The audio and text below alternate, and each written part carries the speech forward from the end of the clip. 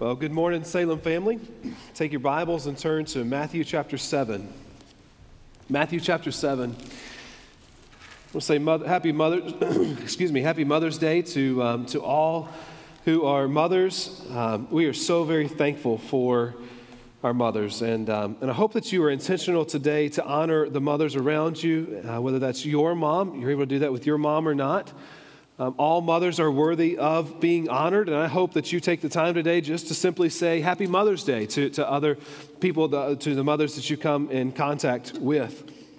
At the end of the service, as you are leaving, we have our kids who are going to be handing out carnations at our main exits out the backside of the auditorium here. So make sure you grab one as you head out here in a little while. From the outset today, I want to warn you that we're going to cover a lot of ground this morning in the short amount of time that we've got together. So I would encourage you to pull out your Bibles and maybe turn over your handout to where you can take some notes on the back and just hang on, okay? Can you do that? We're almost all the way through the Sermon on the Mount. And this is a sermon that Jesus preached to his disciples. There was a whole lot of other people that were gathered around to see this, but the sermon is primarily given to Jesus' disciples. You see, all those other people all around him hadn't made any really firm commitment to Jesus at this point. They're simply curious about Jesus, and so they're standing around and they're listening to this sermon. Now, up to this point, when Jesus is preaching, his main idea of the sermon has been that there is a radical new standard for achieving righteousness. And then that new standard of achieving righteousness is what gets us a relationship with God. So before this, if a person kept the law, offered their sacrifices to God, did their best to live a good life, then they would have a relationship with God. But now, Jesus is ushering in a completely new standard of righteousness. You see, now, instead of adherence to the law getting you into heaven, Jesus himself is the only one who can get a person into heaven. There's not enough good works that you can ever do to earn it. There's no amount of good intentions that will cut it. There is no other way to get to God except through Jesus. And what we're talking about today, the rubber really meets the road. Jesus is laying it all out there in no uncertain terms about how a person has a relationship with God. And he should know. He's God's son. So he's teaching with an authority that when we get to our passage next week, one of the things we're going to find is that people are amazed at this authority that he has in teaching and in preaching. But he can say these things and he can teach in this authoritative manner because he is God's son. Let's jump in here by looking at Matthew chapter 7, starting in verse 13, okay? Verse 13. Enter by the narrow gate, Jesus says, for the gate is wide and the way is easy that leads to destruction, and those who enter by it are many. For the gate is narrow and the way is hard that leads to life, and those who find it are few. I want you to imagine with me that you are standing in a big room and there's a whole lot of other people with you in this big room, and there's only two doors. One door is really big. The other door is really small. The vast majority of people around you are choosing that bigger door because it's easy to go through, simply because of the size of it. But the other door is the door that Jesus calls us as humans to go through, okay? It's smaller. It's not as flashy. It's not as attractive. In fact, there's a lot of people who are calling you to go through the wide door that make fun of you when you go through the small door. The problem is that the big, flashy, attractive door leads to death and an eternity in hell. Jesus says that the gate is wide and the way is easy that leads to destruction, and those who enter by it are many. You see, this door may lead to a whole lot of pleasure in this journey to eternity, but the end of that journey is going to take you nowhere except eternal death. The other door, the smaller one, isn't going to lead to an easy life. In fact, sometimes it's really tough to live as a Christian, but in the end, it will lead to eternal life. I've heard it described before, these two doors. I've heard it described as you can pick the big gate, the big door, and have your pleasure now, or you can pick the small gate and have your pleasure later. But I'm going to be completely honest with you. I don't agree with that at all. I cannot imagine going through this life without a personal relationship with Jesus. You see, I've got a peace that passes all understanding that guards my mind and heart as a Christian. I've experienced unconditional love beyond anything this world could ever offer me. I've got the chance to live in community with other Christians such as you, from all kinds of backgrounds and races and ethnicities and socioeconomic statuses that I never would have had if I hadn't entered in through that narrow gate into a relationship with Jesus. And if you were to ask me where I am in my faith right now, if I have any regrets choosing that narrow gate, I'm going to tell you absolutely not. Absolutely not. And I've got no desire to go back to that wide gate and go through that one. Now, I know that sometimes Jesus asks things of me that are sometimes hard, but this momentary light affliction is preparing for me an eternal weight of glory beyond anything that I can ever imagine. 1 Peter chapter 1, verses 3 through 4 is a verse I've quoted a couple of times in the last several weeks. It tells me that I have been born again. Hold on to those words, born again, because we're going to come back to those in just a few moments. I have been born again to a living hope through the resurrection of Jesus Christ from the dead to an inheritance that is imperishable, undefiled, and unfading. And I know that this salvation is kept in heaven for me, meaning that I can count on it, it's not going anywhere, and there's nothing I can do to lose that salvation.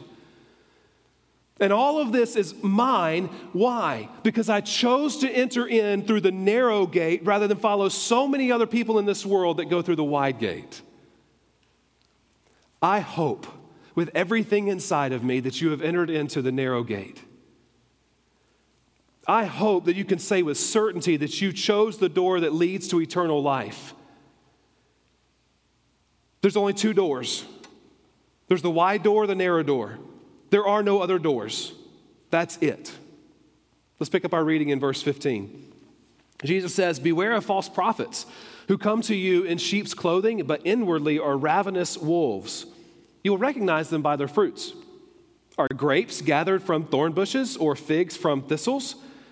So every healthy tree bears good fruit, but the diseased tree bears bad fruit.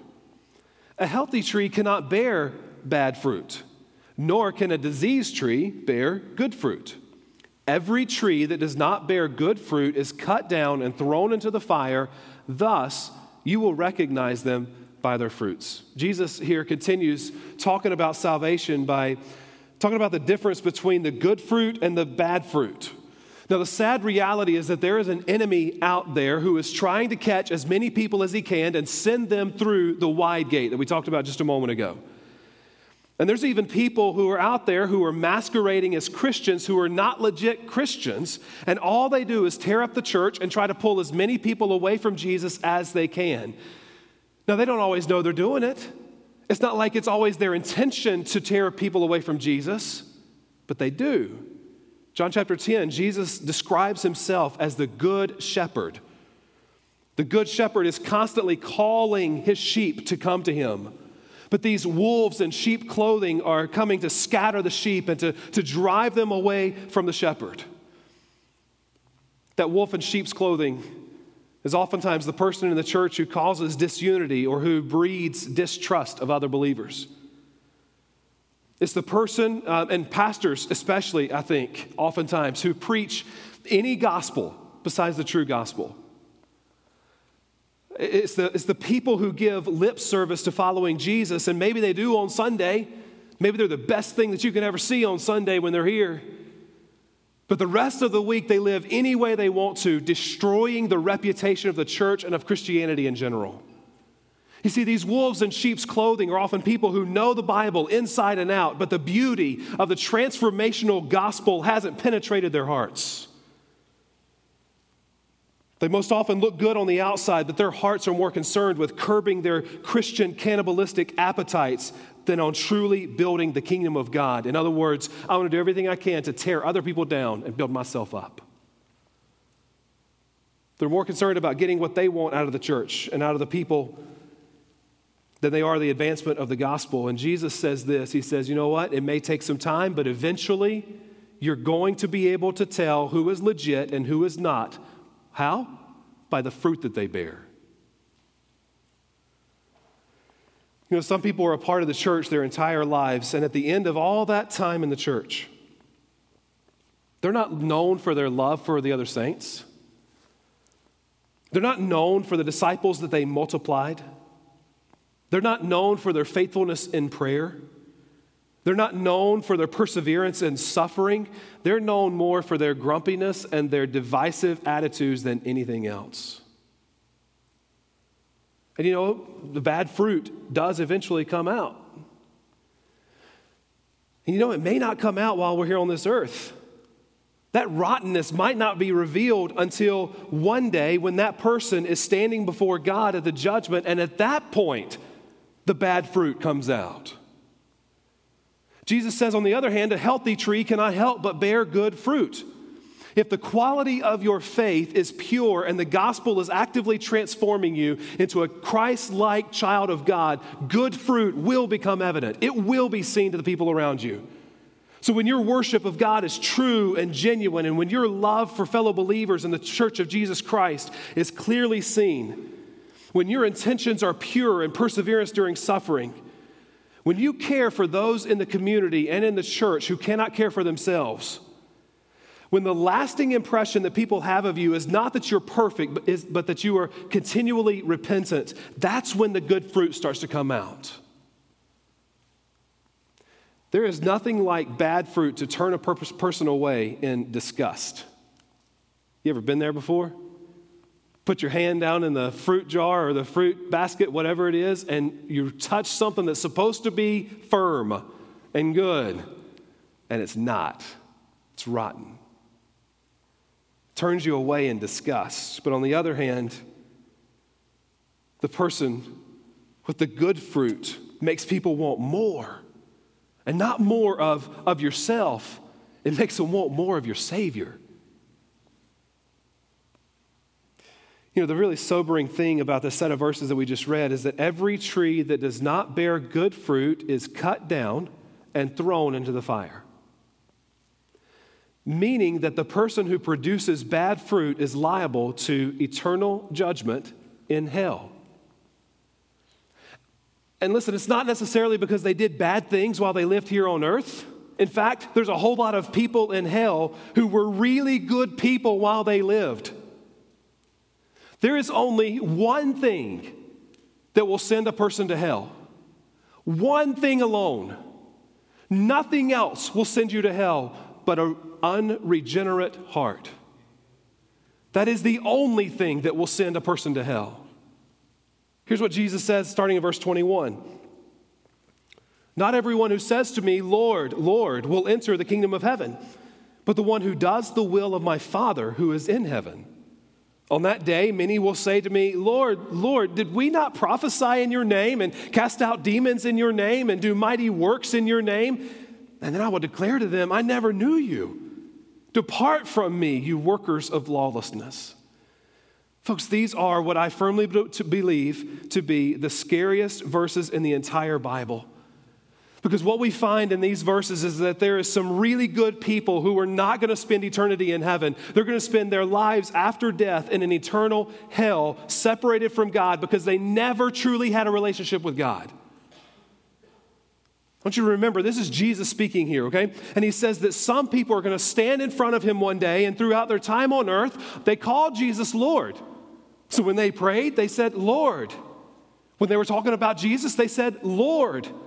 They did all kinds of good works. They lived a good life. But Jesus responds to them because he can see the true condition of their heart on that day of judgment is going to be, I never knew you. Depart from me, you worker of lawlessness. And all the good intentions that they ever had are good for nothing at all except to send them to hell.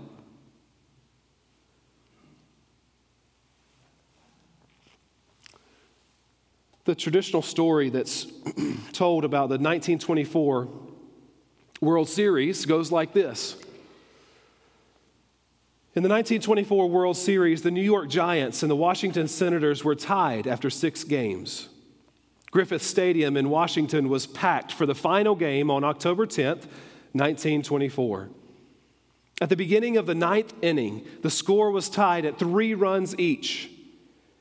New York didn't score any runs, and Washington came to bat. The home team fans screamed for one lone run, which would win the series and the world championship for the Senators. The first two men made outs, and it looked like there would be extra innings. Then a player named Leon Goose Goslin came to the plate. 2 strikes were called, and then 2 balls. The crowd was watching every pitch. On the 5th pitch, Goslin stepped into the ball and slammed it to left center field. The crowd became delirious. It looked like a home run, but it hit inches below the top of the wall and fell back onto the field of play. Goslin was running around the bases, slowing down for a triple when the third base coach waved him on to try for an in-park home run. The shortstop took the throw from left center and fired the ball to the catcher. Goslin slid into home in a cloud of dust, seemingly a split second before the tag. The catcher followed the routine of throwing the ball around the bases just in case, while waiting for the umpire to make the call. The umpire delayed his call, and after consulting with the other umpires, he cried, "You're out!" Washington manager Bucky Harris, along with his team and fans, rushed onto the field, protesting the call. The umpire secured order and announced, "Ladies and gentlemen, the batter is out, not because he didn't beat the ball at home plate, but because he didn't touch first base." The players were always required to touch each base with their foot as they rounded the bases, and Goslin didn't do it. Now, there's some debate about if that's how it actually happened. But this story really hits home with what we're talking about today. In life, a lot of people play the game. They get the hit, start running the spiritual bases, second base, and they're baptized and they join a church. They hit third base doing a whole bunch of good things. They head for home and slide in thinking they've got it in the bag, but Jesus Christ as the umpire has no choice but to call out because they never touched first base. You see, first base is salvation. First base is what Jesus told Nicodemus in the middle of the night when Nicodemus came to see him and he asked this question about salvation. Do you remember what Jesus said? He told Nicodemus that unless a person is born again, he cannot enter the kingdom of heaven. Nicodemus is confused and he wants to know how in the world he's supposed to go back into his mother's womb again to be born again. And it seems like Jesus is making it impossible for him to enter into heaven. But Jesus shows him how simple it is. Nicodemus, you've got to be washed clean by the washing of the Holy Spirit. That sin nature that you were born with has got to be washed away by the indwelling of the Holy Spirit. It's what we call regeneration, new life. Well, how does that happen? And Jesus tells Nicodemus that in the same way that Moses lifted up the serpent in the wilderness and the people looked on the serpent and were saved, the Son of Man must be lifted up. So when Jesus says that, he's talking about himself being lifted up on the cross to die for your sin and for my sin. The Son of Man must be lifted up, and that everyone who believes in him would have eternal life. And then we get to the part of this story where Jesus is with Nicodemus, and Jesus gives Nicodemus what we consider to be the most famous verse in all the Bible. And he says, Nicodemus, and you can see it, Nicodemus, God so loved the world that he gave his only Son, that whoever believes in him would not perish, but have everlasting life. Nicodemus, you don't have to go to hell. You can have eternal life through believing in me, Jesus. 2022, Salem Baptist Church, Winston-Salem, the world at large, you don't have to go to hell. You can have a relationship with God and spend eternity with him just through believing in Jesus. Jesus continues on. We just read John 3:16. He continues on in verse 17 by saying, "For God did not send his Son into the world to condemn the world, but in order that the world might be saved through him." Earlier in Matthew chapter 7, verse 21, we learned that only those who do the will of the Father will enter into heaven. Can I tell you what the will of God is? The will of God is for mankind to be saved through Jesus Christ and through his work on the cross. That's the will of God. And believing in and placing your faith and trust in Jesus alone for salvation is fulfilling the will of God. Here's verse 18, John 3:18. Whoever believes in him is not condemned, but whoever does not believe is condemned already, because he has not believed in the name of the only Son of God. Folks, God created us to have a right relationship with him. And when we don't have a right relationship with God, it's not his fault, because he's done absolutely everything necessary to secure our salvation. If we don't have a right relationship with God, it is our fault and ours alone. If we haven't believed in Jesus, then we are condemned. If we have believed in Jesus for salvation, then that condemnation has been lifted off of us. And instead of being under the wrath of God, we are his beloved child, and we are safe in his arms for all of eternity. If I can be really, really honest with you here for just a moment, I'm afraid that there are people in our church who are unsaved Christians. Meaning that you call yourself a Christian, you attend church regularly, you do your best to live a good life. When the census questionnaire comes around and it has that little mark for religion, you put Christianity in that little mark, but you are unsaved. There's an author and pastor by the name of Dean Inserra who writes that cultural Christianity is an epidemic, especially in the South, and he can say that. He lives in Tallahassee and ministers in Tallahassee, Florida. He says cultural Christianity is an epidemic. He says that many Americans, when they get to heaven, are going to say such things as, Lord, did we not go to church on Easter? Lord, did we not raise our kids with good morals? Lord, did we not get misty-eyed when we sang God Bless America at baseball games? And Christ will say the very same thing that he will say to many others, depart from me, I never knew you. I can't help but think that the chances are really high that there are people here this morning, or maybe you're watching online, who hit that second base of church membership and baptism and move on to the third base of doing good things and are on their way to home plate. But when they get to home plate and they look at that umpire, Jesus Christ, in the eyes, he's going to say, you missed it. You missed genuine repentance. You missed allowing me to make you a new person through regeneration. You were never born again. You just covered up your sin with good works, and now it's too late. Depart from me because I don't know you.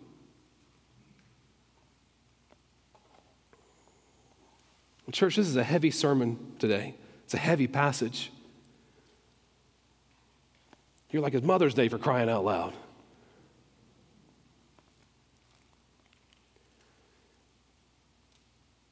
One day I'm going to stand before the Lord and I'm going to give an account of whether or not I told you the truth. And my fear of God is a whole lot stronger than my fear of anything that you might think. If you want to continue to be a part of our church. So I can, with all confidence, stand here and tell you that I love you and that God loves you. He loves you so much that he sent Jesus to die in your place. And it's likely that there's some of you here today who fall into one of three camps, and all of them require action on your part. Number one, as we started to talk, we talked about the wolf in sheep's clothing, and you might be a wolf today. You look really, really good on the outside, but the inside is full of deceit, and all you're trying to do is fool the people around you. You're going to be found out, whether here on earth or in heaven, and it's far better to repent here on earth than to get to heaven and it be too late. Or maybe you're bad fruit. The tree of your life is producing bad fruit instead of good fruit. By the way, if you're not producing good fruit, then you're producing bad fruit. Jesus says that the bad tree is going to be cut down, thrown into the fire, and burned up. If you are a bad tree producing bad fruit, you will be found out, either here on earth or in heaven. And once again, it is far better to repent here on earth than to get to heaven and it be too late. And then number three, you might be an unsaved Christian. You proclaim Jesus as Lord, but you haven't repented of your sin. you haven't truly yielded control of your life to Jesus, you haven't been born again, there's been no regeneration, the Holy Spirit doesn't indwell you, and He hasn't washed the old you away, you're still following darkness rather than light. And you may be acting like you're a good Christian, but deep down you know that you're not legit. Right about now, you may be sitting there in your seat and your heart is pumping out of your chest and it feels like the Holy Spirit is touching your very soul and He's saying you're the wolf, the bad fruit, the unsaved Christian, or all three. But you're scared because you know a lot of people in this room.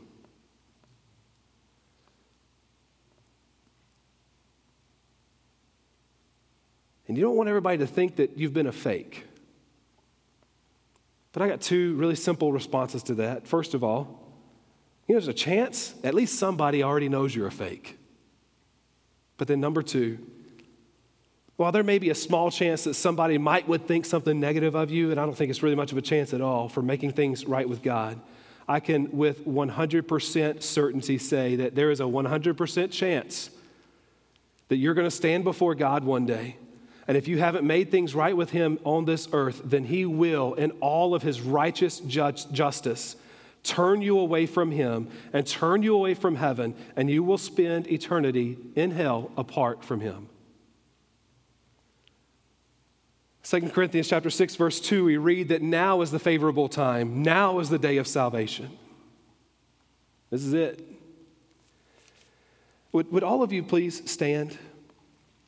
And as you're standing, I'm going to ask that the worship team go ahead and come up. And as they come, what I want you to do is I want you to turn your attention to the screen. And there's a few verses here together that I want to read out loud for us. It's 1 Timothy chapter 2, starting in verse 3. This is good, and it is pleasing in the sight of God our Savior, who desires all people to be saved and to come to the knowledge of the truth. For there is one God, and there is one mediator between God and men, the man, Christ Jesus, who gave Himself as a ransom for all. We're about to sing, and as we do sing, if you're realizing that you need to come to Jesus, I want to invite you just to come right up here and step out of your seat, come up and grab myself or grab another pastor, and we're going to talk and we're going to pray with you. So if the Holy Spirit is tugging on your heart right now, then this is an invitation for you to come up here and do something about it. But then also, you may be a Christian here and you realize there's some business that you need to do with God. Then you come up here as well, and this altar is open. You pray however you need to pray. Our God loves us so much that He sent Jesus to die for us. All He asks in return is repentance and our all. So you respond however the Lord would have you respond as we sing.